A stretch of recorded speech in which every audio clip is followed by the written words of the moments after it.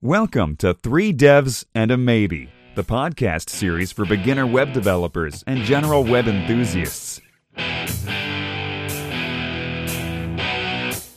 Now, introducing your show hosts, Michael Budd, Fraser Hart, Lewis Gaines, and Ed Mann. Hi everyone and welcome to another episode of Three Devs and a Maybe. I'm joined by the wonderful, I don't know why so wonderful, Ed Mann. I'm taking that. Yep, I'm wonderful. Thank you. The excellent Fraser Hart. Hang on, is wonderful better? Yeah, I know. I was thinking that. Haha, I beat you. Excellent. Yeah, excellent's a bit kind of, I don't know, just a bit of a grey term, isn't it? Like, whereas beautiful is. Excellent. Did I say beautiful? I don't know. You didn't. It's still you said earlier. Wonderful, but Wonderful. That's the one. Yeah, that's kind of got a bit of artistic, kind of like romantic flair. It's a little bit romantic. I regretted that straight away. But I'll take it though. Yeah. Okay. Excellent works. And we have a guest today. Bit of a noob, bit of a rookie, but he's basically an intern. He's working at my place. So the greatest introduction ever. Yeah, interesting special guy. Guest. I'm a special guest. Basically ditched a life of fame and fortune in professional cricket to follow the multimedia route. So yeah, Sachin Ismail, how are you? Hello, nice to be on the podcast. Thanks for inviting me. No worries, our pleasure, I'm sure. So Ed, how have you been? Been very good, thanks, man. Yeah, it's been a cool week. You've been to a conference? Yeah, I went to a conference on Friday, the Symphony Live in London. Was very you were cool. schmoozing with the inventor of said thing? Well, there was quite a few people there, like really quite cool people. And yeah, like the guy who made Composer was there, like, and then like I met up with Bo and Dave from that podcast, which was quite cool. That's get cool. to see them in person, so that was What nice. are they like? Are they nice people or are they horrible human beings? Oh yeah, no, they're mean people. You know, I went up to them and went, "Get away from me," and I was like, "I'm sorry," but no, it was really quite cool. Like, that is cool. And then had like, so we got lots of random swag. Like, you went there at swag, baby. It's all about the swag when you go to these conferences, you know. Like flat peak baseball caps and big trainers. Literally, well, for some reasons, the Symphony guys, so you get like your normal t-shirts and stuff like that, but they also are handing out beanies. So I got a Symphony beanie, as you do. That's so cool. when the cold months come now, you know, because winter's arrived, I've now got my beanie with Symphony on, and as you do. That's going to have a 3-dev snowball fight if we get snow this year. Yeah, that would be pretty good, you know. We've got the swag for it. We need to add it to our shop. We're like 4 people, and that's just us with bought. What is in your shop? Just solid stuff. You go to the website; it's amazing selection. You should read the website address out actually, because it's shop.3devsandamaybe.com. Yeah. But yeah, so I went to a conference on Friday. Yeah, it was some really interesting talks actually. So Bo was talking about Stack, similar to what, you know, when he came on to talk about, and Dave was talking about mock stubs, spies, and all the test doubles and stuff, which was really interesting. And yeah, there was like a lot of interesting conversation. Like, it is quite interesting. It was because it's been my first. I was really a conference virgin before this. And a lot of the people I went with, they've been to quite a few. So it's a bit like you're thinking, oh, what's it going to be like? Are these people going to be really, you know, up themselves? And, you know, you're going to say something wrong. But everyone's just so cool and chilled. Yeah. Like, you instantly can just talk to someone because you know that they're going through the same thing as you. You know, like, they're dealing with the same problems on a day-to-day basis that you're dealing with. I think I'd be worried that I start talking to them and they'd start talking about stuff that I just didn't understand. Yeah, but that's awesome though. So I enjoy that. Like, the minute I'm out of my depth is like, now I know what I need to learn. Like, that's when my like I wouldn't even call it competitiveness, but like more like my like, oh, you know, I really want to learn that now. So it's quite nice. And then before that, during the week, I actually started the Swift stuff, the iOS stuff. So been playing around with Xcode a lot. And are you actually working on an app in Swift, or are you just kind of playing around? Oh no, an app in Swift. Yeah. So we're releasing. We're doing like we're slowly building up, because what we want to do is build an app that's similar to the mobile experience we have at the moment, but taking advantage of what you can do on a mobile, such as push notifications and stuff like that.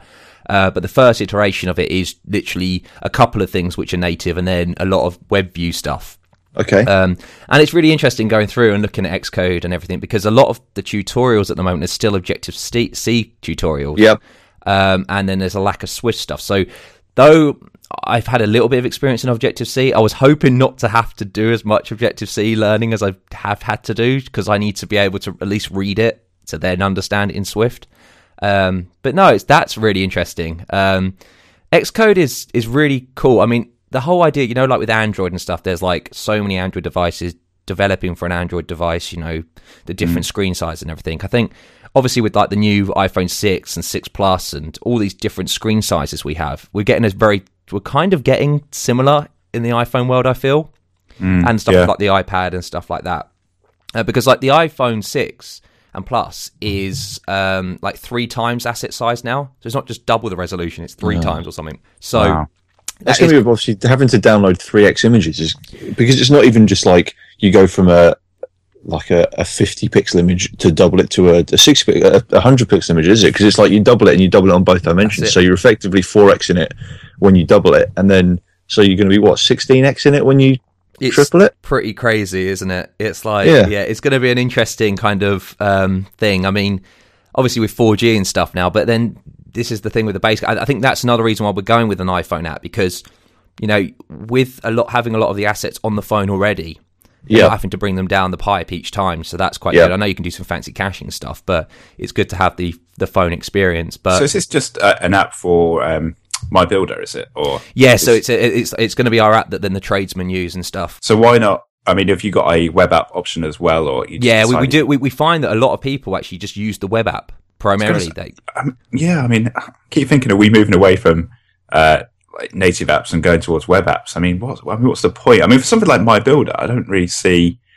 Are you just doing because you know there's going to be people out there who really do just want the app?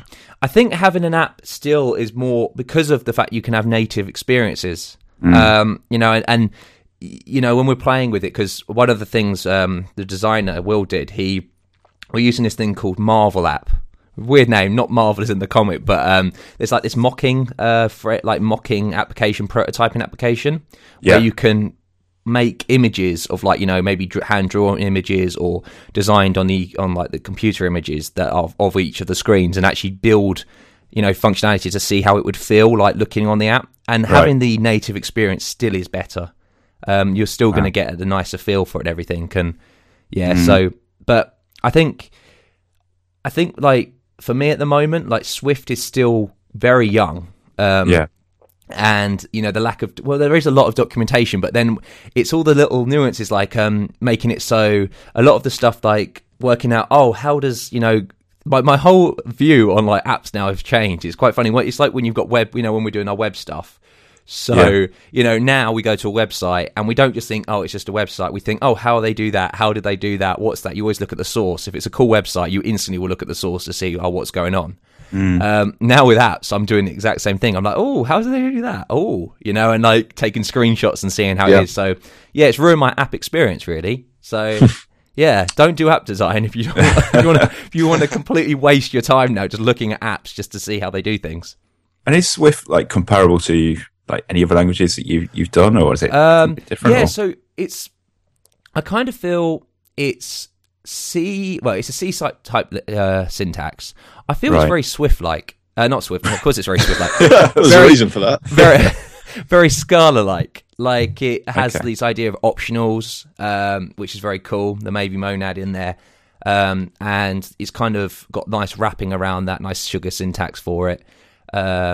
Generics and stuff like that, and you can kind of do a lot of functional stuff in it. And I remember last week talking about the functional Swift book that's going to be released soon, which is going to be pretty cool. Like, and so I would kind of give it parallels to Scala, parallels to obviously Java in the sense, you know, because you know you can pick up you know, Swift if you know that type of thing, and it isn't because Objective-C's background is very much about message passing in the way that Smalltalk does things.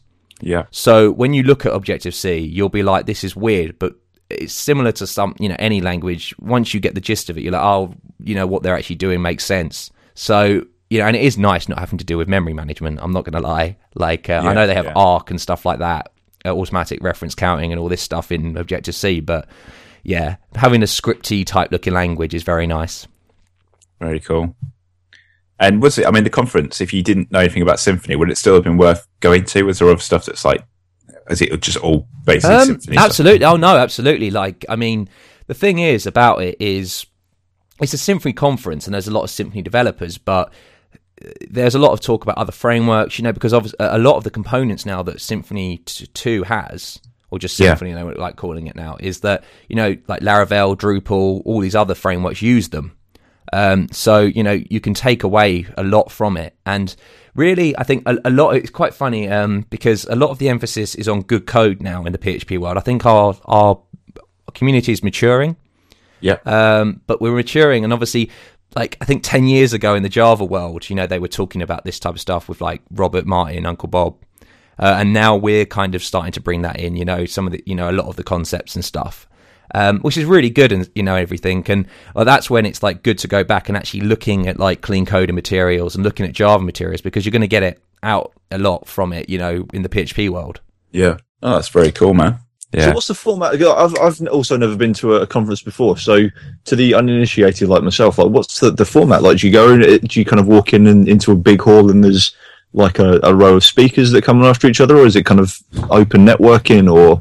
So what with this one, I think it's quite similar to a lot of, you have like tracks. You have track 1 and track 2, which are just different rooms. And so you go in, and we had to set up a booth and everything, but you normally have like a lobby area, kind of booth area, where you can talk to people, go and see what they're talking about. We had some guys from MySQL and stuff, and different people, Symfony people, and that's when you get all the swag and everything, and you can just have a word and just talk to them and stuff. That's where you'll find that a lot of people may be recruiting or looking for developers to help with projects and stuff. And then you'll have like food and breakfast in the morning kind of area, or morning kind of time. And then you go to the keynotes. You had this one. We had a first keynote, which everyone goes to, and then it splits off. And after every talk, pretty much after every talk, you normally go downstairs into the lobby again, have a little talk, and then you can choose what one you want to go to. So there'll be in parallel two talks going on at the same time. But the nice thing is they record both of them, and you can go and see them on YouTube again. So if you miss one, sweet, you can always go back to it and everything. So like that's pretty much it. And then throughout the day, you'll get some, go for lunch, and really it is just the idea of just talking to people. It's nervous at the first. You're like, whoa, this is weird, but you realise that we're all the same. Like, it is interesting, but like it's similar people, similar problems we all deal with on a day-to-day basis. And then there's the social at the end of the night. So once all the conference is gone, you go off, and there's normally a pub that they've kind of rented out like a bit of area for, and you just have you just chat then. And that seems to be when a lot more of the social networking kind of works out, because the conference is over then, and then people just lighten up and just chill and have fun. Wicked. And was there people getting rowdy, and was it were people doing things that were going to regret the following day? You know what, not really, actually. I couldn't make it, so the thing is like I was so like, I wouldn't say starstruck, but more kind of like shocked, like, whoa, this is awesome. It is just awesome. Like, being around people who are 10,000 times cleverer than you, and they're open to talk to you, and you're like, this is pretty amazing. You're just going to take it all in. So I definitely recommend it. I definitely want to go to more conferences, because I think they're just a really good idea.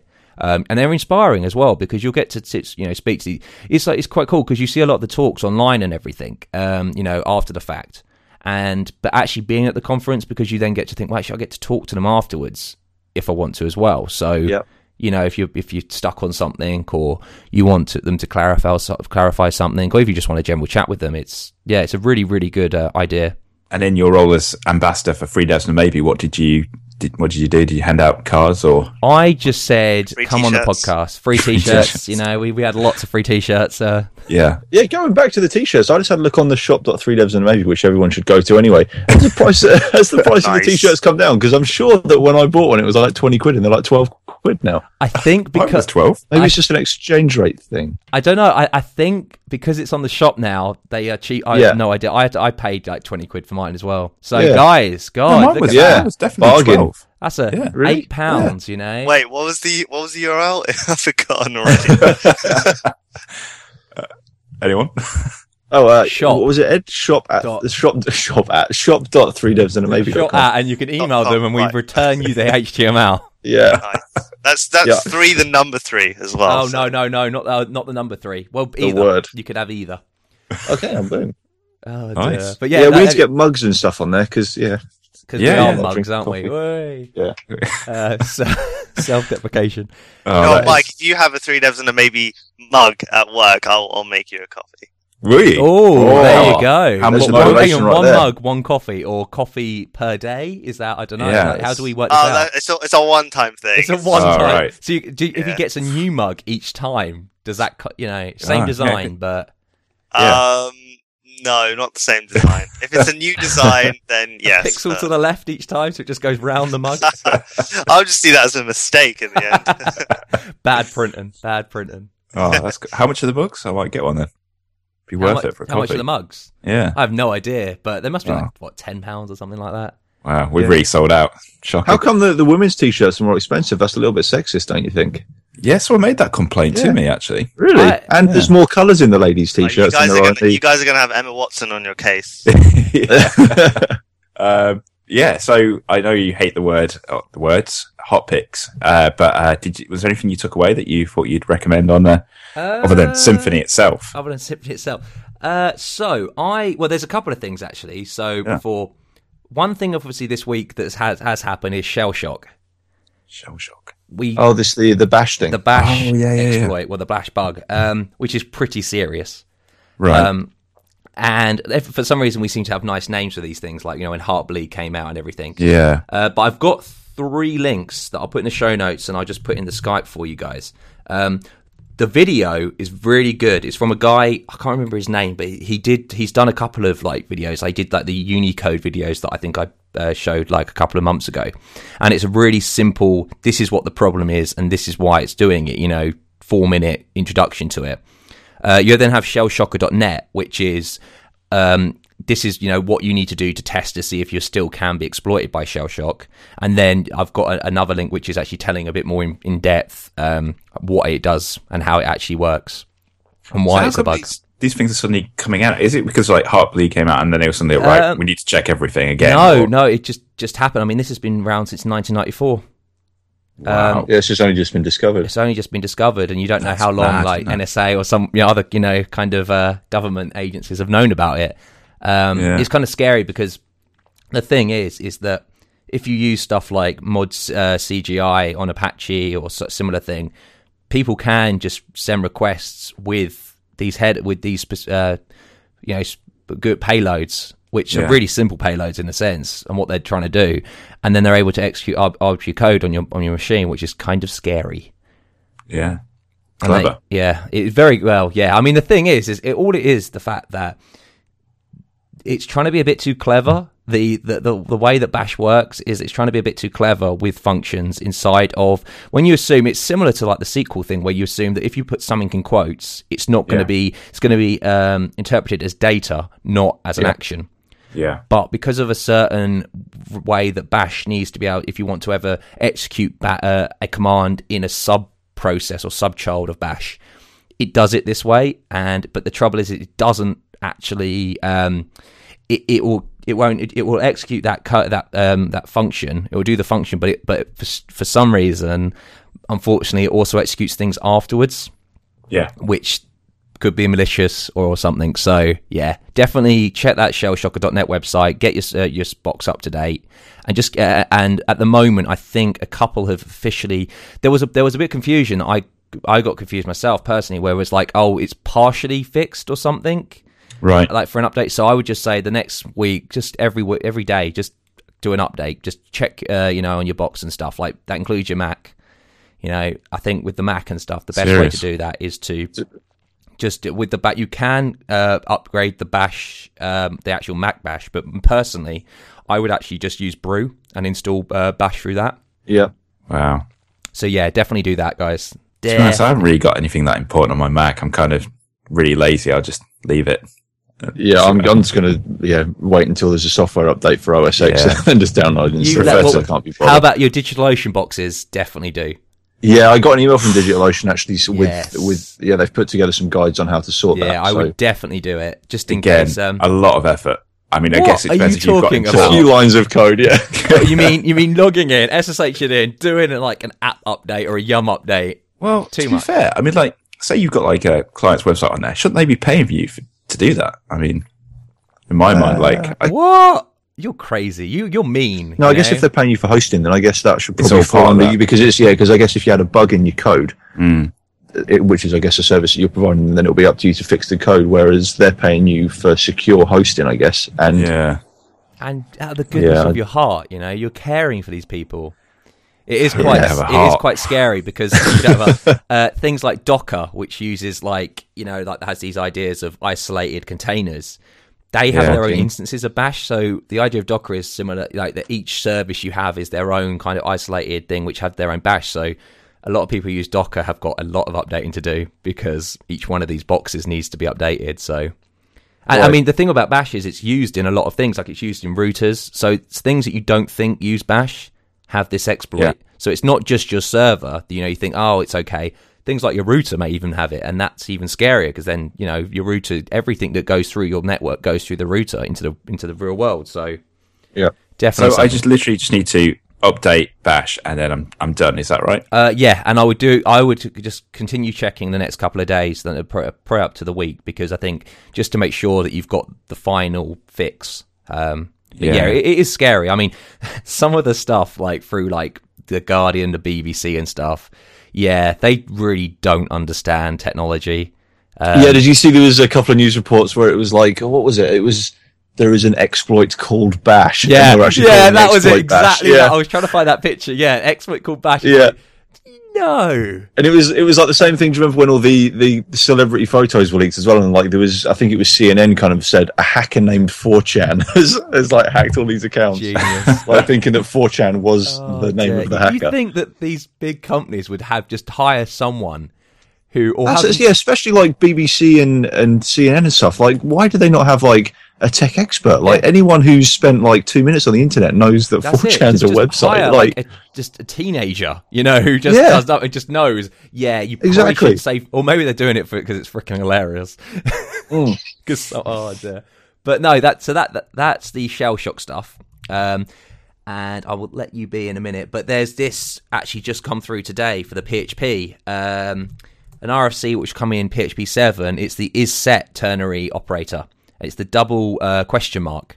And similar to the idea of having default values. Yep. Yep. So when you say like, oh, I want you to have the get parameter, name, or I want it to be default of NA or something. Normally you would have to do is set. If it's set, then I want that. Else it's that. Yep. You can now just use this double question mark, and because normally you could use the question mark colon together, but actually that provides that results in a warning if you don't like suppress the warning or something. You know how we used to do the app suppression thing. So this is a very nice way of just solving that is set all kind of problem. So that'd be interesting. I actually discovered a way of doing that in Laravel, like because it's elementary Laravel, but I didn't actually realize that you could do similarly. When you do the get and then the parameter that you want to get in Laravel. Yep. Is it get or and then you can put a second parameter as the default in there as well, so that kind of handles that, which is a really nice way of doing it. When I only found that out. It's Thursday. really not, I mean, it's those simple things like that, but it makes the code cleaner. It makes your intent clean because you don't need this a lot. You don't want these if statements. Kind of confusing the matter.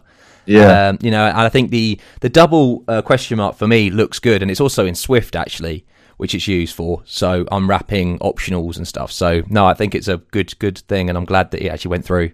And that is pretty much for me. That's it. So I've been yabbing on. So go for it, guys. Sorry, that's a PHP 7 thing. Yeah, correct. Yeah, Yeah, It's been submitted and voted in to the new as an RFC. Oh, okay, very cool. How about you then, Fraser? What have you been up to? I've kind of jumping on and off this this .NET project. I've still not written a lot of .NET code, but we've been trying to. Did I say about the store procedures that we're having to use to interact with the database? Yeah, how did that go? So Have you been able to? Yeah, it's basically I spent a bit of time on Thursday and Friday kind of making changes to some of these store procedures because the issue was it didn't like the select intos, so I'm now having to modify these these stored procedures to create a temp table and then insert into the temp table. And I've never touched stored procedures or SQL Server, so it was kind of a bit of a learning curve to work out what I needed to be doing to do that. And there's still kind of a few things that aren't working as nicely and as smoothly, and like some of the syntax just seems weird. I was getting like an error by my eye, it looked like the code was perfect and stuff, and it was saying, like invalid statement near such and such, and then as far as I could tell, there wasn't. As far as one of the other guys could tell, there wasn't. And then we ended up chucking like a blanket select statement in between these, or on this line where it was giving us the issue, which wasn't actually doing anything. It was just selecting something out of the database and then carrying on with the rest of the operation, and the rest of the operation worked fine after that. So it's, I'm not quite sure what's going on there, but yeah, we've spent a bit of time changing a couple of the stored procedures to actually work, but then we're going back to the client now saying, well, you've given us this database and we have to use the stored procedures. We need to spend a lot of time going through all these stored procedures and kind of modifying them. So why we're do you waiting back. Stored procedures? Like that's the problem with SQL in general, like the different dialects. Like you've got the Microsoft, MySQL, Postgres. They all have their own different nuances. But why do you have to use stored procedures? Is that like their way of protecting? Yeah, it's their way. They've got a couple of other platforms that kind of interact with this data. So they've set up all these stored procedures that do essentially everything that any of their apps or any of their sites and stuff need to do with data. So they've said we need you to use stored procedures rather than going in and just kind of working on the database in the traditional sense. So they gave us, that's the thing, we kind of assumed they'd given us access to the live data, but what it seems that's happened is, what has happened that we can work out is they've changed, or they've made a copy of this server onto a Windows Azure box, which is a thing that doesn't support the select intos. So it's kind of, we've had a load of back and forth with them trying to get in. It's kind of hard to get in touch with the guys we need to be speaking to there as well. So we've been trying to kind of say, look, can you tell us actually what this data is, and like, are we allowed to change these stored procedures? Because obviously we don't want to do it if it's a live system, because if we make changes to these stored procedures, it could kill all their other stuff. But from what we can work out, it's not the live data source. So yeah, we're just waiting back on a response from them. So I've spent a couple of days looking into the stored procedures and all that kind of stuff. Still not properly written any .NET code, but I'm looking forward to kind of getting to a stage where I can crack on and fire away on that. And other than that, I've been working a lot of freelance work. I don't think I mentioned the online store that I'm building for this guy who's got the stunt plane and wants to sell vouchers for kind of stunt plane experience. So that's a really interesting one. I'm enjoying working on that. And then, are you going to get a voucher when you finished? I don't know. I was kind of thinking, should I maybe say like part payment? Because I'd love to do it, because the vouchers are quite expensive. So I'd be. Oh, yeah, that's a good point. Yeah, test drive. Yeah, I'll test drive your website if you take me for a test drive in your plane. Yeah. Otherwise, I'm not testing it. But yeah, I'd love to do it. But the clients come through a designer that I work with, so I've not got any kind of one-to-one conversations straight with the designer, because it all goes with the pilot, so it goes through the designer. So I'm kind of I'm debating whether or not to kind of say, well, I'll knock some money off the fee if you can take me for a spin. But that'd be cool. And then other than that, I've had a bit of a long weekend. Literally, I woke up about 5 minutes before we started recording, so if I sound a bit hazy, that's why. I met a web developer that I used to work with down in New Zealand. He's over in the country at the moment, so I went down to Brighton with him for a few beers on Friday night, and it got a little bit messy. We got kicked out of a nightclub at like 3:00 in the morning. We walked in, and then there was a VIP area. So like, let's have a walk into the VIP area. So like walked in, there was no bouncer there, and we got in there and we were fine. And then like my friend, he's called Gene, this web developer from New Zealand.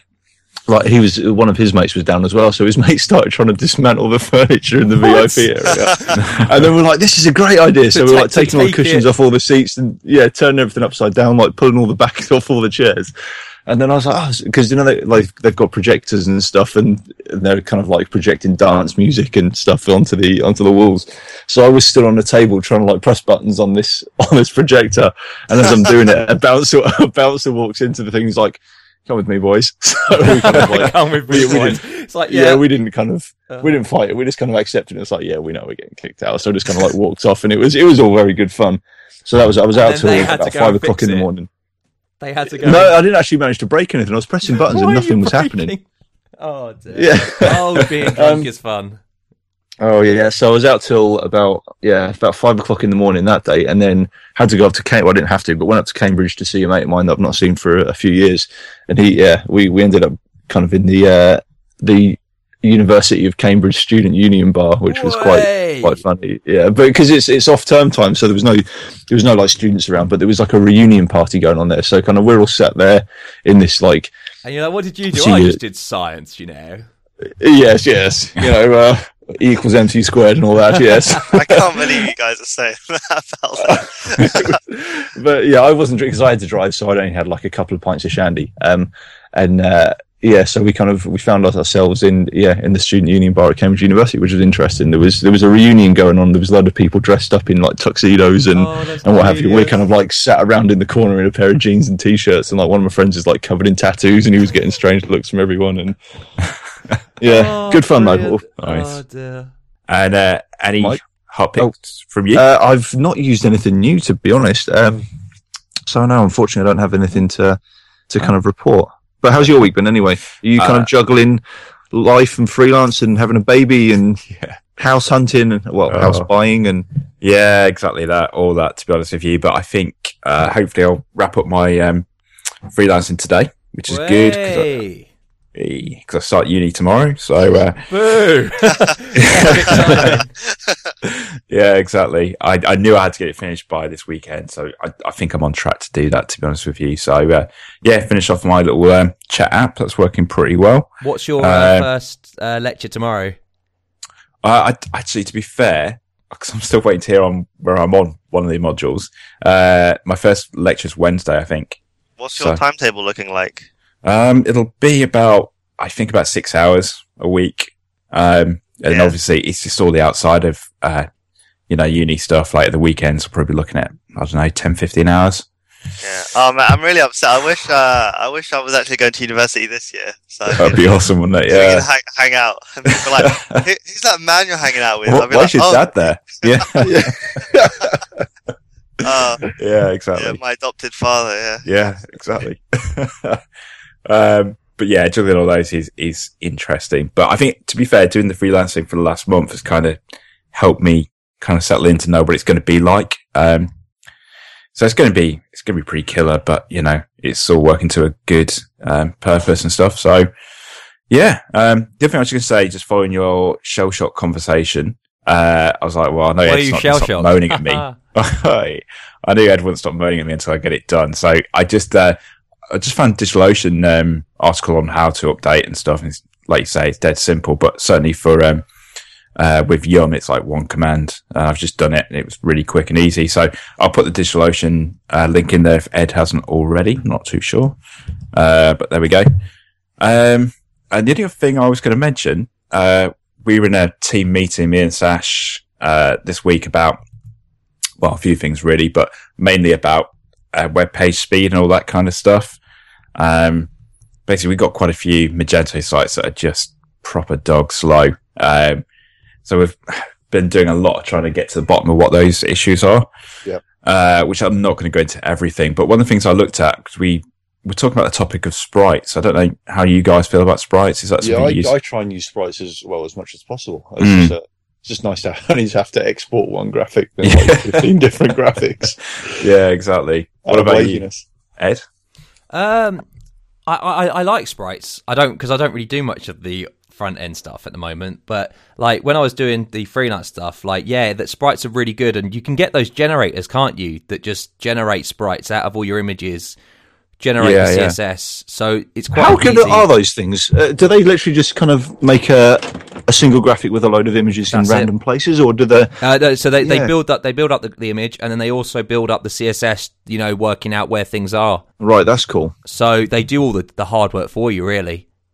Yeah, that's cool. What about? Because I've never used one of those, because I sometimes find that when you're creating a sprite, obviously, if you've got an area that you want to show a background images, which is actually bigger than the image itself, and you don't want to repeat, you need to be quite careful as to where you actually place the individual icons within that sprite. If you see what I mean? Yeah. Yep. So yeah, I've just generally kind of built them. Yeah, about, just tried to Photoshop. And what does Justin do for you guys these days? does he give you Does sprites? he or... design anymore? You know, is he still doing he design? does. Yeah, I think he does about 5 minutes of design. God, a he week. plays Does online, client- goes on Reddit. Yeah, Yeah, I know. And a bit of client liaison here and there peppered in for good measure. But no, he'll just give us a PSD, and we have to kind of extract everything ourselves and what have you. yeah. That's cool. Yeah, so he still doesn't do much work. He just kind of Yeah, walks kind of turns out plays Worms for an hour at lunchtime, and around. He's a then joke, goes isn't home. he? Real joke. Classic. Yeah, classic Justin. Yeah, classic Justin. Everyone knows. Well, yeah. But anyway, I don't know. For me, something just doesn't sit nicely with sprites. Really? I don't know what it is, but Saves you I don't- requests, man. You don't have to hit the server. Yeah. Well, that I completely agree with. So I kind of looked at alternatives, and I think we've probably talked about this in the pod. But again, I hardly do any front end work anymore. So, but I was looking at data URIs. Is that something you guys have used? Oh, so actually having the image base encoded. yeah. In line. No. It's funny because Mike says that, but he's never used them. Obviously, just one of the things he just suggests. Have you used it? Then, Mike? No. Just. Is it one of these thought- things he says, "Oh, throw it Sash, out can you just there." look into this for me, and like implement it on all the sites?" Oh, I really bud. regret bringing Sash on the show. Yeah, but He's no, telling us to what me, you really do at your job. that looks like a better way of doing it to me personally. Really? I don't know. Well, I think it You looks still messy get though. past 'cause the. You do, No, no, but the massive images though, because yeah, but you're still getting past that problem of loads of HTTP requests, aren't you? And I don't know, it just seems a lot more logical to me and a lot more readable to a developer. Whereas if you've got Sprite, you've got to spend all that time trying to position things and all that kind of stuff. well, no, because Unless the I've thing is misunderstood it. you don't generate the sprite. Yeah, You should just get No, a program to generate it. yeah, I get that. But then surely, like when you're styling up your code, you still have to say, well, okay, I want to go down to this point of the Sprite. No, because Is that right? it Or have I generates the misunderstood? CSS for you as well. Yeah. Generates this here. Okay, you're right. So I you see. literally give it a bunch of images. It Yeah, will then work out the best way to actually align them up and everything. yeah. And then it will just Right. generate the CSS as well. So then you don't have to do. I don't want. Yeah, I'm not messing around with playing around with that rubbish. Like, yeah, let that do the job. Yeah. Okay. Well. Yeah. Okay. Maybe I could come round to that, but I just like the idea of this. It just seemed like, especially It if is you could good just for store small those. images. Like, I think the thing is like for headers and stuff like that. Like, header logos and stuff that are quite simple. But I think Yeah. I remember once on one of my personal websites, I had like these images, and I was like you. I was saying, "Oh, I'll just do it as data URIs," but then they look unwieldy, and they make Really? the CSS look awful Yeah. because they've just got this massive blob of bash of base 64 stuff, and it's a bit like, "Ugh." Yeah. I'm surprised. I thought you'd be into that kind of stuff, but wow. I don't swing that way. I'm sorry, Mike. Wow, someone's just lost a lot of reputation points. But yeah, okay. Well, it's an interesting debate, I guess. Anyway, but for me, that looked quite tasty. But I think that's all I really had in terms of hot picks this week. To be honest, How's work And- treating you? work. Are you getting bullied by a certain person or? Interns? Yeah, Just, I don't interns. know about you guys, but like, it's the young people who come into the company. Like, I think they They own the just I place. think they know everything. they do, don't they? Yeah. But no, work's all good. Actually, to be fair, I've been doing a lot of Magento stuff again, which is You've been slagging pretty off this painful. guy though. I can't remember his name, but he's an intern Sash. there. Yeah. You Oh keep- man, you ring me up. It's weird. He sounds like a cool guy. He does sound like a dude. To me, he does sound like a dude. Yeah, but no, you ring me it's- at like late in the evening, like early mornings, like why? And I'm like, Mickey. I couldn't sleep because of this guy. Yeah. I had to, You know, like, I keep get it off my thinking of- chest. I think the mean Thinking about thing. seeing a Even my therapist. sandwiches. Yeah, and yes, Yeah, it did. at Life and work, fun. they've tried to they've tried many things to try and like make me feel like I'm not actually a proper employee. one of the methods was they're not going to call me Sashin, they're going to call me Tony as like a derogatory name. So they just refer to me as Tony. And someone at work has put me on their on Skype on their contact list. I'm listed as Tony Ishmael. Right? And then, He had and someone then, from the university come to check that it was going all right and that he's doing a good job. And basically, everyone's idea was that whenever he came near any one of us, we would just flinch, like he's been like attacking us or something. yeah, It was unfortunately, the fantastic. placement advisor didn't want to come into the office. But Oh, that's another one genius. is Another one was that they one of the guys that worked tried to come up with like a derogatory name for me as well, which was he couldn't think of one, so he's like, "You're a workie," and I was like, "Good name." Yeah, well played. Yeah, Solid. Yeah. yeah. So probably now is a good time actually to move on to. I say move on to Sashin. That's right. Yeah. Get on to what Sashin does. Get on to Sashin. Yeah, let's get on to Sashin. Yeah. Do you want to introduce yourself slightly and your Slightly, background? not fully. Yeah, I know. Don't fill it. Right. Don't give the I full think experience. Only give him my first name and maybe Yeah. my first Keep name, it short. All right. Cool. All No, right, go well, for it. Say what you want. All right. Well, I'm Sashin. I'm a student at the University of Kent. I'm on a placement year, so my year in industry, working with Mike at Extra Digital. I'm allowed to say that, right? A lot in itself. Yeah. Say that. Okay. Yeah. Yeah. So, I'm enjoying it at the moment. I started in June and I finished in February. My placement's supposed to be like 10 to 12 months, but this one's 9, but they said it was all right. So that's fine.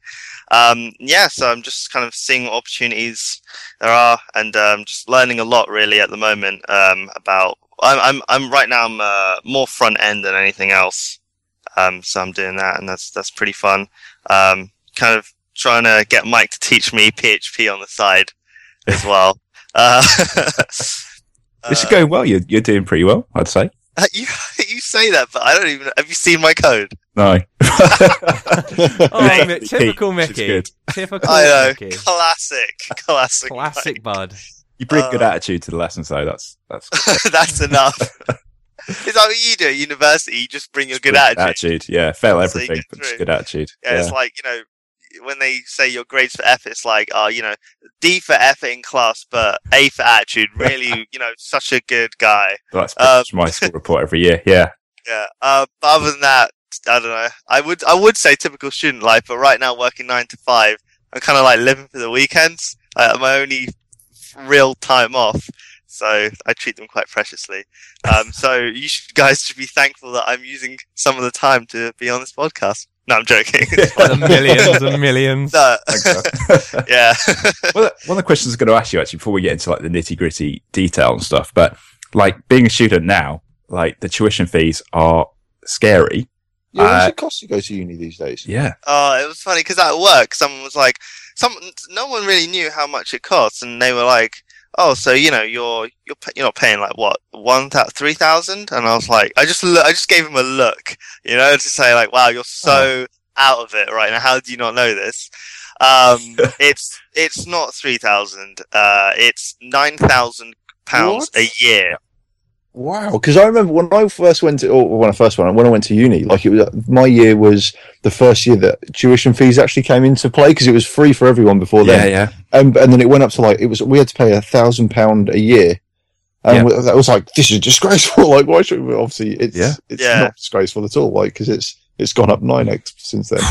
Yeah, mine was free. I think. Well, not free. £3,000 a year. Right. Yeah. So it got up obviously since you went and stuff. And Ed, I'm guessing you were £3,000. Yeah, $3,000 as well. So I don't know. Like, having all I that want to decision say again is, now. sucker. No. So. Well, I don't know if I'd do it. Oh man.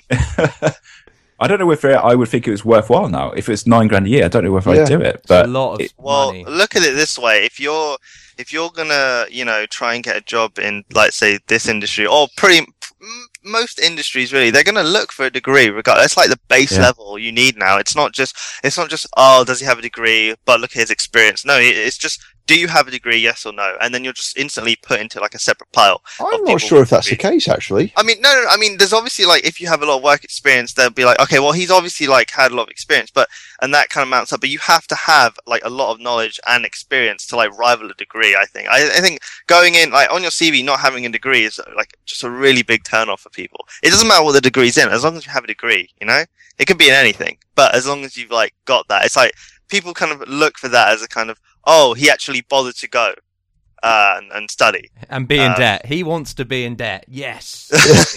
yeah. I don't know. I mean, people, they say to me like, "Oh, is it worth it?" And I say, "Well, I say, well, either way, you're paying money back. So, to me, whether I'm paying, 27,000, which is, the total of 3 years, or 30,000. That's a £3,000 difference, but it doesn't matter. Like, that's so much money anyway. What's another couple thousand more? Like, I just see it as I'll pay it off eventually, you know. Yeah. And if I don't, I don't. But you know, I honestly I don't see that as a problem. I just want to get my degree.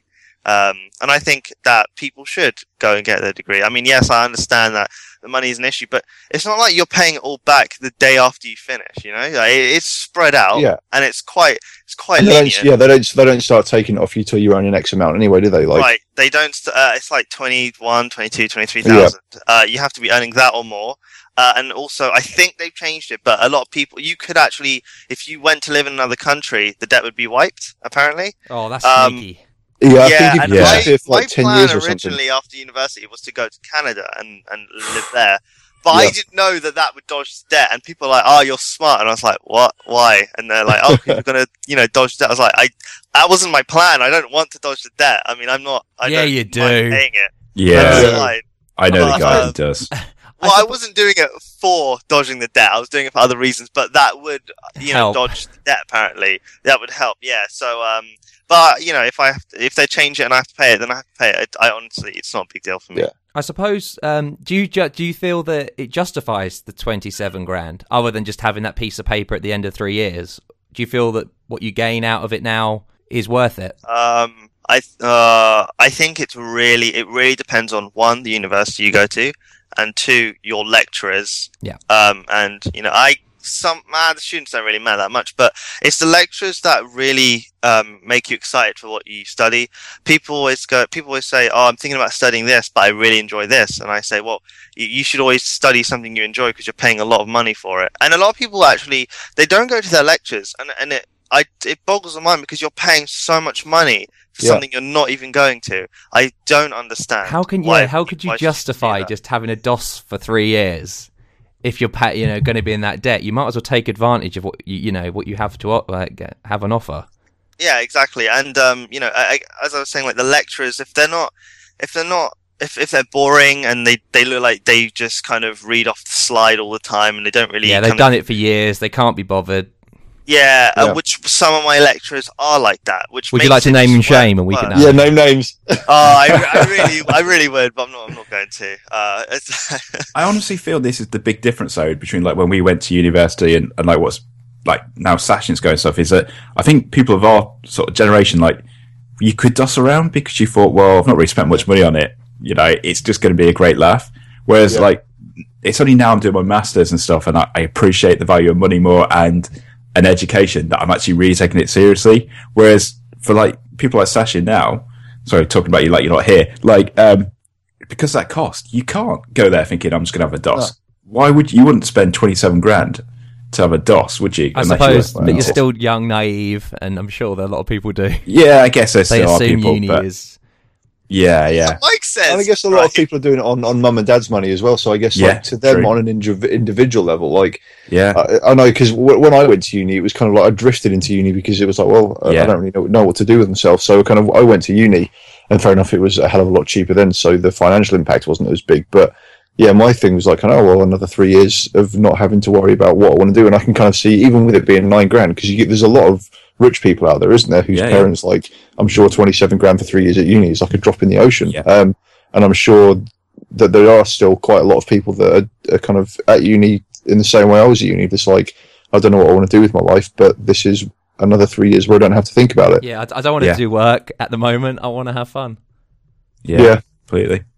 Yeah, but I mean, after university, you're just, you're not really on summer holiday, are you? You're just kind of unemployed at that point. Yeah. And one of the reasons that I took my course was because I had a year in industry, and I thought, that's going to be really good to network or whatever. You sucker! You put line and sinker. Oh, dear. That is worth 27 grand right there. I'm just put it out there. Yeah, I mean, you're an expensive guy. But, but worth it. It's worth it. Yeah, absolutely. Yeah. No, but it's really useful because there's some people on my course now. Actually, I went to, well, I say a party, but it wasn't really. I misjudged the situation because it said well, did you come in a fancy dress party and it was on the Facebook invite? It was like party. Let's get Naked. people smashed. And then I was like, oh, okay. So I turned up and it was just people in casual clothes, in the living room. There was about 8, 9 of them. Actually, it's probably about 7 of them. And, they were just playing, just chatting around like it was really casual, music to a really, not too high. And, I was like, oh, this is like a nice gathering. But were they smashed? No. We played, this is sad. We played Twister. No. We played drinking games without alcohol, right? What? That's how, yeah. What? Yeah, I guess Uni's to be fair, weird. You changed. No. It's not university. It's just that I don't know. They shouldn't have put party "Let's get smashed" on the Facebook event. On If that's appetizer. not what was going to happen at all. It was almost like is insane. fake advertising. Just trying to pull you in. Oh man, but yeah. They know their demographic. Yeah, so I was there, and it was hosted by someone on my course, and she was saying to me that, I really wish that I was doing an EN industry. I'm kind of jealous. I just want to get out there now, because hearing everyone talk about it and say, oh yeah, I've learned so much in the first 2 weeks than I have done at university on the whole. So yeah, there's a lot of people who are just kind of saying, oh, I kind of wish I did it. But at the same time, I understand why people would skip the year in industry and want to finish their 3rd year so they can say, look, I finished my degree. I can now get on with my life. Yeah. But I think it's quite a good boon, because once you do finish that year in industry, it's possible that I would be offered a job after university at the same company. And if not, I've got that experience to say, look, I've worked here for so long and I've learned this much. And, if I ever need help, maybe in the future with I don't know, something back endy, I can be like, hey, Mike, can you help me a sec? Nice. But, expect a load of those phone calls, by the way, Mike. But yeah, no, I do think the industry is really valuable, and I don't understand why people didn't really push it and try. Because during, you got to go through all the interviews. It's like a proper job. The university only helps you slightly by kind of giving you a list of trusted sources that they've talked to for you to get placements from, but it's not necessarily 100% that you're going to get that placement. You might not even get an interview. It's just kind of sources that they trust and placements that other students have gone on to from Kent previously. So I suppose, I don't know if we've actually asked, what course are you doing? Right, yeah. So I do biomedical science. No. Solid. Yeah, I just read the Java Handguide overnight. I do multimedia technology and design. So that doesn't really mean anything. So I'll explain that, but it does sound impressive when you tell people. Yeah. That's why I study it. It's just anything. It's kind of anything media-y. So like Photoshop, kind of the Adobe suite. They kind of cover that. Websites. They cover film and editing for manipulation, film footage and editing, 3D animation as well. So there's a lot of kind of there's some graphic stuff as well, but there's a lot of I don't know, just anything media really gets thrown into to our course. Are we allowed to plug your site? I know you get really funny about it, but I think it's really good. I know you don't, but I don't think it's good at all. All right. Well, trust me, it'll be better than anything me, Ed, and Fraser could do on that kind of thing. Whoa, we're designers at heart. Wow. I take offence to that, sir. Yeah, maybe. I don't know what modules you did, Ed. When you probably know about this anyway. No, I guess I really don't. I did all the computer ones. Yeah, but what's you're gonna put your site address in the Skype window? Yeah. It should be this, but for some reason I can't. It goes to michaelbudd.org. Oh dear. Yeah, I don't know why, but I can't get onto it at the moment. So I don't. That's coincidental. Yeah. Yeah, that's pretty bad. Let me just check something quickly. This is good airtime. It is interesting though, because Mickey, I know we've talked about it before, but what did you do at university? You did history and politics, didn't you? History and politics, I did. Yeah. That's why I thought it'd be good to kind of get Sachin on. Really, just get his input. I mean, I'm with Fraser, and I kind of think that. I mean, we've discussed it 1,000 times, haven't we? But honestly would rather look at someone's code rather than their CV, I guess. Well, I mean, if this is good it. I takes or think, not. you know, your code speaks for you. Your GitHub repo speaks for you. Yeah. You know, but I do understand where, you know, the whole piling thing, that sounds weird, but, you know, the whole Yeah. idea of, you know, oh, have they got a degree? Yay or nay? It's a very easy way to filter. It's a good filter. Well, not a good one, but it is a filter system that people use.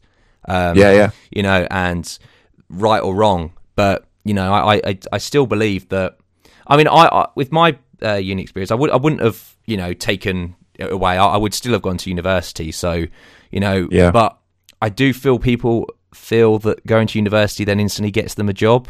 And I don't know whether that's still the same vibe. That's what I had when I was at uni. No, that's not true at all. It is not true.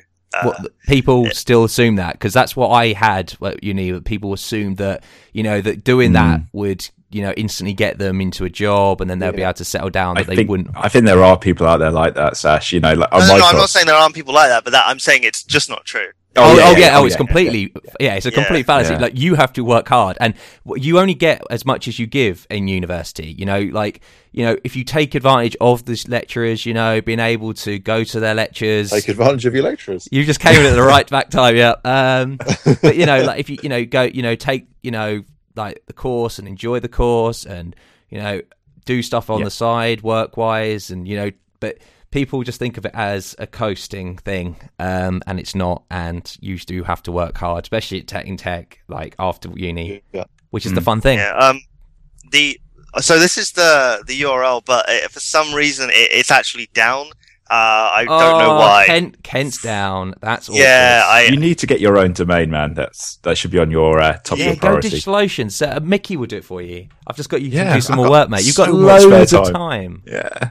You know, you've got so much. I think I'm gonna. If I do that, I will rebuild it because I don't like it at all. Now that I look at it, I don't like it. Everyone's like that. What side of the media stuff do you enjoy more then? The website? I suppose you're at Web Company, or the video side? Well, I used to enjoy the video side a lot more, and I think I still do. What I do right now for our company, it's not the most exciting stuff to do with video, because it's all kind of samey. But then again, I am like making tutorials, so it's kind of, I've got it down to a T, so it's kind of boring. Like, the process is the exact same. No, so right now the website is like really what I'm into. But I did kind of fall into it. I didn't expect to really enjoy it like I do now. When I first started university, I was really into just kind of learning the Adobe Suite and kind of getting up to date with how to, like, you know, use Photoshop. Well, I mean, I knew a little bit, but not enough. And I really wanted to learn that, how to, image manipulate and footage and kind of edit that and just do some crazy stuff. And originally I was going to take a course purely about just editing. You know, footage and stuff, because it can go really in depth, and that the Adobe Suite has some really powerful programs. So that was what I was originally going to do. But I thought that this course is kind of a more all-round course, and there's a lot of coding in it. And I thought that I'd try and see how that would go. But yeah, I didn't think I'd enjoy like website building as much as I have. So yeah. So is this One your of the things? Oh, sorry, go for it. Oh, sorry, man. No, you go. I was just saying, like, so with so at university was your first foray into like the web side of things. Like, beforehand, have you made websites, built websites, or? Oh yeah, so yeah, this is one thing that they actually didn't take into account. So when I did start university, it was I've never actually built a website before. I've kind of seen, like, you know, when you can like view the page source. Yeah. Using Chrome or whatever browser.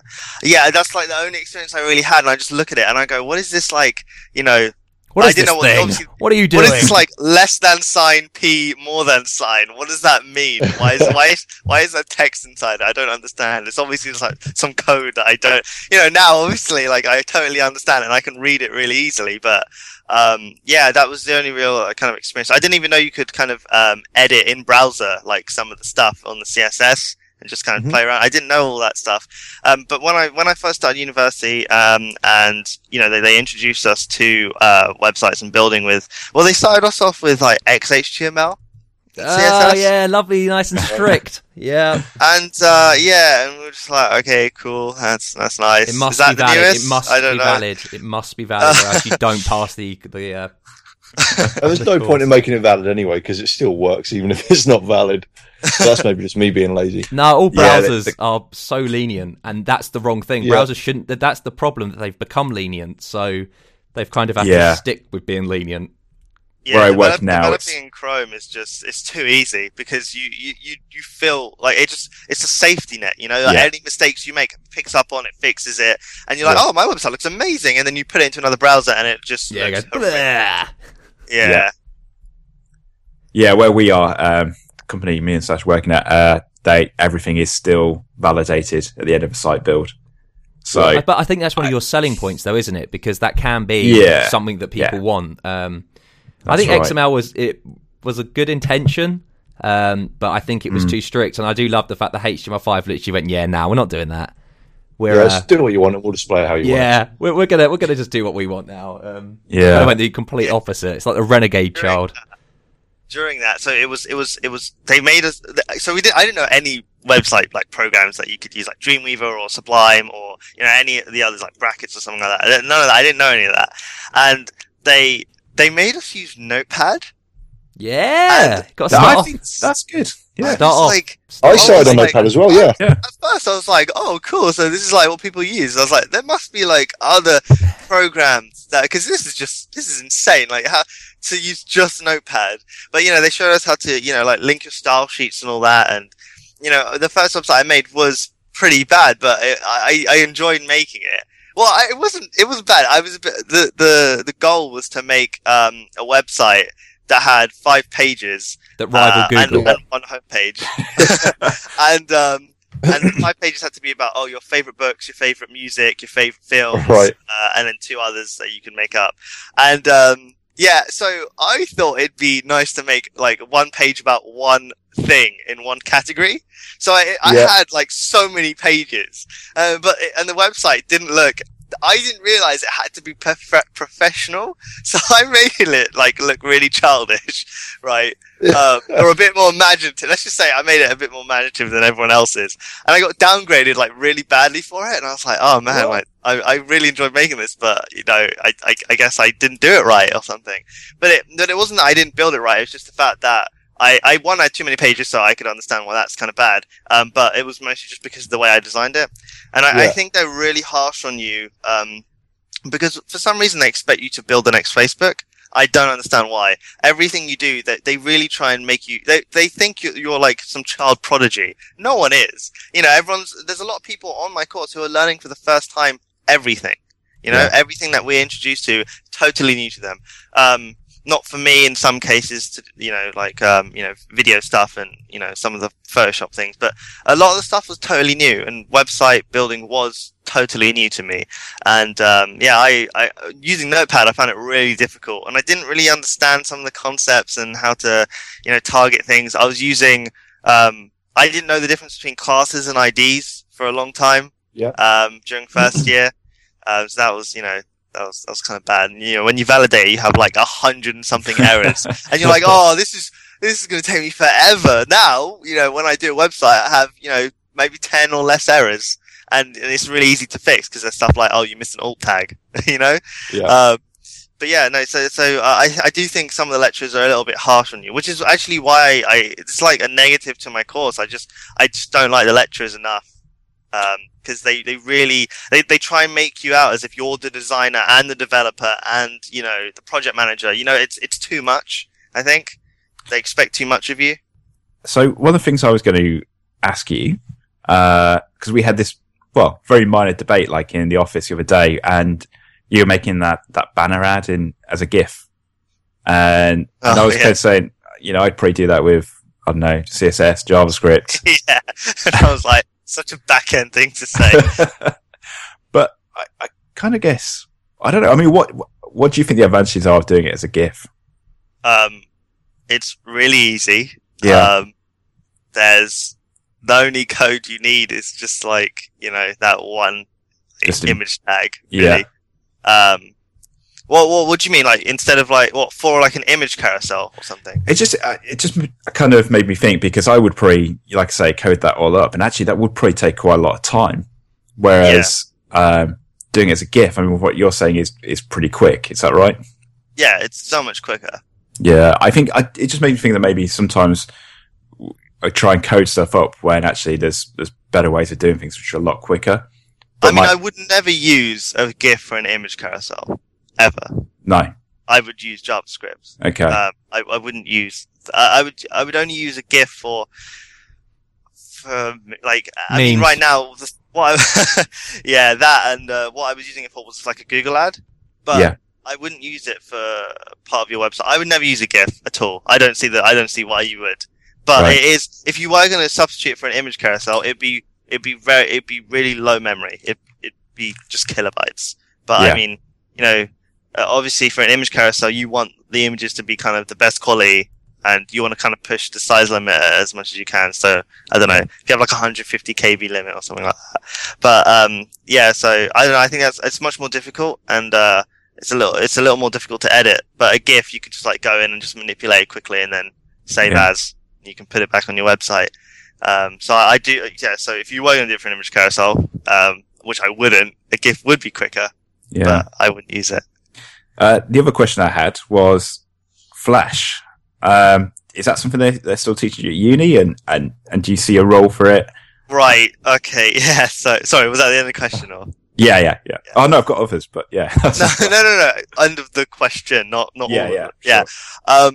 So they don't teach us anything to do with Flash at university on my course. Maybe other courses, I don't know, but I also doubt it. Yeah. But I wouldn't say there isn't a place for it. I think to say that, let's say if you said Flash is dead, I would say that that's quite close-minded. I would just call something dead. Yeah. There's always a time and a place for something. And, at university, if you were to build a Flash site or use Flash on your website, it would be to target that kind of specific, like, part of the industry that you want to go into. Yeah. So if you know a company that still kind of needed those skills, you would make your portfolio using Flash and be like, look, I can actually do this. Whether, there's no point making your website in Flash or something, or your portfolio in Flash, or a project using Flash, and then, being like, oh, look at my portfolio or whatever, or look at this project that I made, and it doesn't really relate. So I think, it has a time and its place to use it. So if you were going to target, an employer with it, I think that's the way to go. But I don't know. I haven't really used it at all in anything that I've built, but I wouldn't say it's dead. I think that's a wise move. Dying? I would say it's like a child that's fallen over, and it's not your child, and you're like, should I help up the child? I don't want to be caught helping up a child I don't know. What if, his mum sees me? It's going to be weird. So, you kind of just stare at this child who's just on the floor. And you're laughing crying, at them, and you're just like, that's awkward. Bleeding. Well, no, Fraser's laughing at them. He keeps saying, oh, is it dying? Is it dead? So, yeah, Fraser's laughing and pointing. And he's actually taken a picture and put it on Facebook, tagged everyone in it. Sent a Snapchat to his friends. Yep. Yeah. Just, it's blown up on the internet. He's now like a meme sensation. Like, lol, look at Flash. It's dying. I think a lot of these can't things get up and on without helping it. See, a lot of these things have a habit of coming back, don't they? Coming back into fashion. Don't think it will. I honestly think I don't think it's dead. I think it's proprietary. And I think Apple's crap. killed it, hasn't it? Like, the thing is with it is, like, all the stuff you can do with it, you can now do with JavaScript and CSS, and you can target. I know it's a lot hard, but the SEO side of things, you can do a lot more with Java. Well, because ActionScript is JavaScript. It's ECMAScript. Sorry. But what about portability? Then you want to put that same thing on another site or hundreds of sites, packaging that up and making it. How do you? So what is that? So if you had like a Flash object, you just embed that object, right? Yeah, exactly. Whereas if you had like a JavaScript and CSS equivalent, then you'd have. At most, you'd have two things. You'd have a CSS file and a JavaScript file. JavaScript file, yeah. Yeah, I guess. I think the thing is like, I think you can do.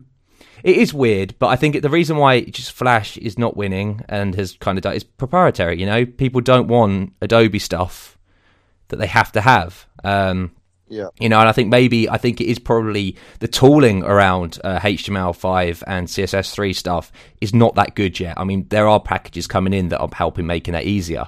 You know, like obviously the Flash software is good and it knows what it needs to do and stuff like that. But I do feel. And then I guess what about backwards compatibility if you're using something that's like a latest CSS feature or something like that, whereas Flash goes back to pretty much first, second generation of browsers, right? I think because it's a plugin, yeah. So it's like Java applets, isn't it? Really, it's one of those I mean, you know, I think I can see where you're coming from, but I still believe it is gone. I think, and you see websites that are still made in Flash, and you just look at them, and you know, you do the right hand click, and you see Flash playing. You're like, yeah, it just feels really antiquated, whatever that word is, old. And it's and I think a big kind of nail in the coffin as well, the fact that Apple's not supporting it, and Steve Jobs said everyone's got an iPhone, and I think Steve Jobs said at the beginning, you know, he doesn't want to support it, and boom, that kind of made a massive change. Apple doesn't have the Mike, the be careful what you're about to say about Apple. Yeah, I mean, easy, son, easy. Obviously, I'm a big. First of all, you've lost all your Flash listeners already. Your Flash users, they're all gone. But the thing is, obviously, like Android has a much better share of the market, a huge. It has a bigger Flash. market share. Yeah. So they could get to the point. It's not impossible that Apple might be forced to make a U-turn on that. But you're still proprietary on the fact that it's Flash and it's Adobe. You know, open source it. Then I think that's the thing. I mean, I know there is an open source player equivalent. Which you have to use for Linux. I mean, they don't. That's the thing with Flash. I don't think not Macromedia now, Adobe. They aren't releasing another version of Flash for Linux or something. So, and that's awful. And obviously, like things with, I mean, Chrome packages its own version of Flash, so it doesn't have to use the plugin. Yeah. So because if you say you boot up a machine, set up a brand new machine, if you install Chrome, you'll be able to go in and use Flash and everything because it's got its own version. That's a good point, because I don't think I've ever installed Flash onto this if machine. You go to like Safari or Firefox, you'll be like, oh, you need to download and install Flash now. And the reason why they do that is so they can have the updates inside of Chrome instead. So they don't have to have this, proprietary thing that, say that gets a security bug. They have to wait for something else, They have to wait for that, so they package their own one up. For better or worse, but I think that's solving a problem at the moment. But, I think, it's a tough one. I don't really have an opinion. I'm just playing devil's advocate, but I don't think it's dead. I don't know. I can see these things having revivals. You see it with languages. You see it with other things. It'd be interesting to see, but I've never used it, so I can't say I'm a fan of it at all. But typical bud. But I would be very reluctant to say it's dead. Not just yet. I mean, it could have a comeback, but who knows? And the only other thing I was going to ask, obviously, we were looking at a video, me, Sashin, and a guy I worked with, James, the other day, which was like a music video, and the animation reacts to the music. That's right. I've got that the right way around, haven't I, Sash? Yeah. Well, yeah. So the music's playing and the animation. In time, yeah. And to me, that looked insane. Like the animation. I've sent you a link. Yeah. But I mean, to me, that looks like that would take years and years to build. But Sashin, you were saying it wouldn't, and it's not that bad. Yeah, no, because they look like they've just.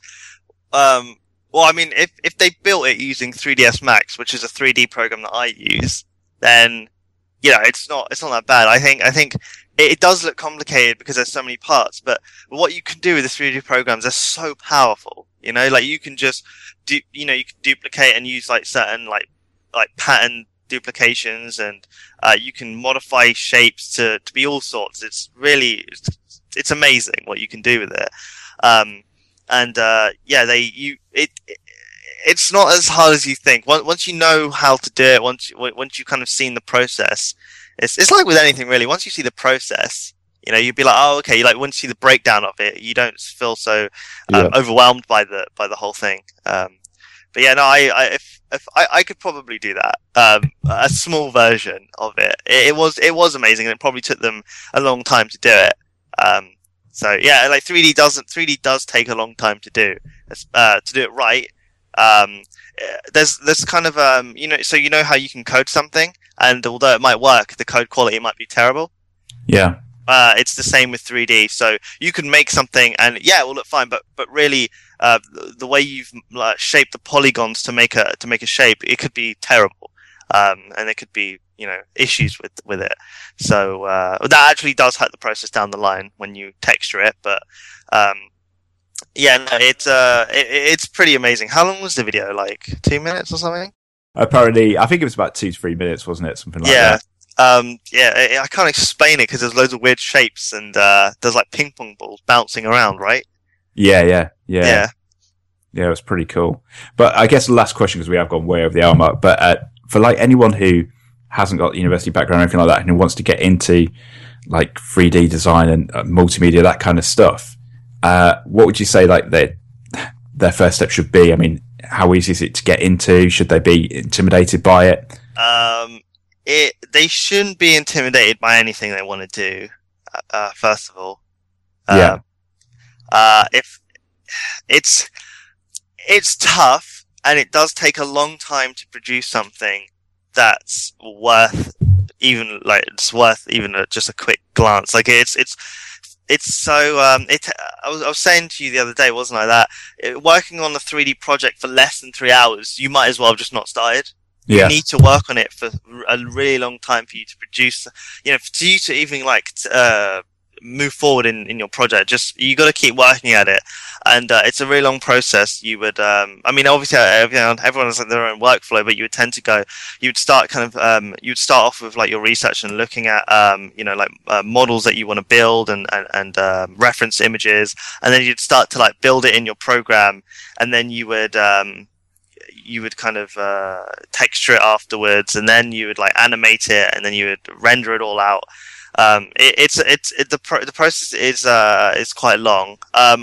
Anyone who's looking to go into it, I would say just have a play around, maybe do some tutorials online, but they shouldn't be intimidated by it because, every program, when you don't know a new program, there's so many buttons on the screen, especially 3ds Max. If you touch anything on the keyboard and you don't know what you just hit, it's really hard to reverse. And I used to like press G, which would turn off the grid, so I couldn't see, I could see my stuff, but there was no grid to like reference. It was really weird. It just felt like your project was floating in space. And I didn't know how to turn that back on, so I would save my project, close 3ds Max and reopen it again.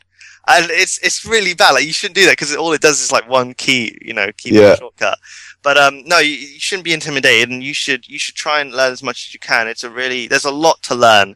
But if you take it step by step, and at degree level, they teach you like you know nothing, which is perfect. They don't pretend that you know even the basics. Yeah. And you can just, especially if your lecturer is decent, that you can email them whenever, and they'll just reply to you. I know my 3ds Max teacher, my lecturer, he's a nice guy, and if you want to talk to him about anything, he will sit down with you and explain to you like everything you want to know, and you can just email him and he'll email you back when he has time, explaining everything and possibly linking things, like YouTube videos or tutorials or even a book that you could just like read up on or something. Can I just ask, the process of like building a model in 3D Max and stuff, like is it kind of the equivalent to getting a block of clay and moulding that clay into something that looks like Buzz Lightyear, or is it like what's the actual process? Because how do you actually? Right, so you can do that. That is one way of doing it, and there's not all 3D programs are you start from scratch. There's I forgot what it's called. It's called Mudbox, and that's actually a texture program. But what you can do is it gives you this like clay looking like object, and you can just kind of chip away at it or smooth it out or bump it up or modify it, eventually getting it down to what you want. You wouldn't use it. It's ideal to actually build everything from scratch using your own shapes and modifiers and stuff before you bring it into Mudbox to like texture and manipulate. Okay. But you can actually do that, and there are some what's it called? samples, I guess. And one of the Yep. samples is a human body, which is really helpful because you can then take that human body and you can pull it back into 3ds Max and kind of, I don't know, break it down and try and like give it like a skeletal structure to like animate. And yeah, I mean, it's tough. It's better for you to kind of maybe build it, by yourself first, but that could be one way of doing it. So yeah, you can actually just mold away, or you can start from scratch. Wow, that sounds really quite difficult, to be honest with you. Yeah. Yeah, it's you get used to it. You get used to it. Are you a Mac or a Windows guy?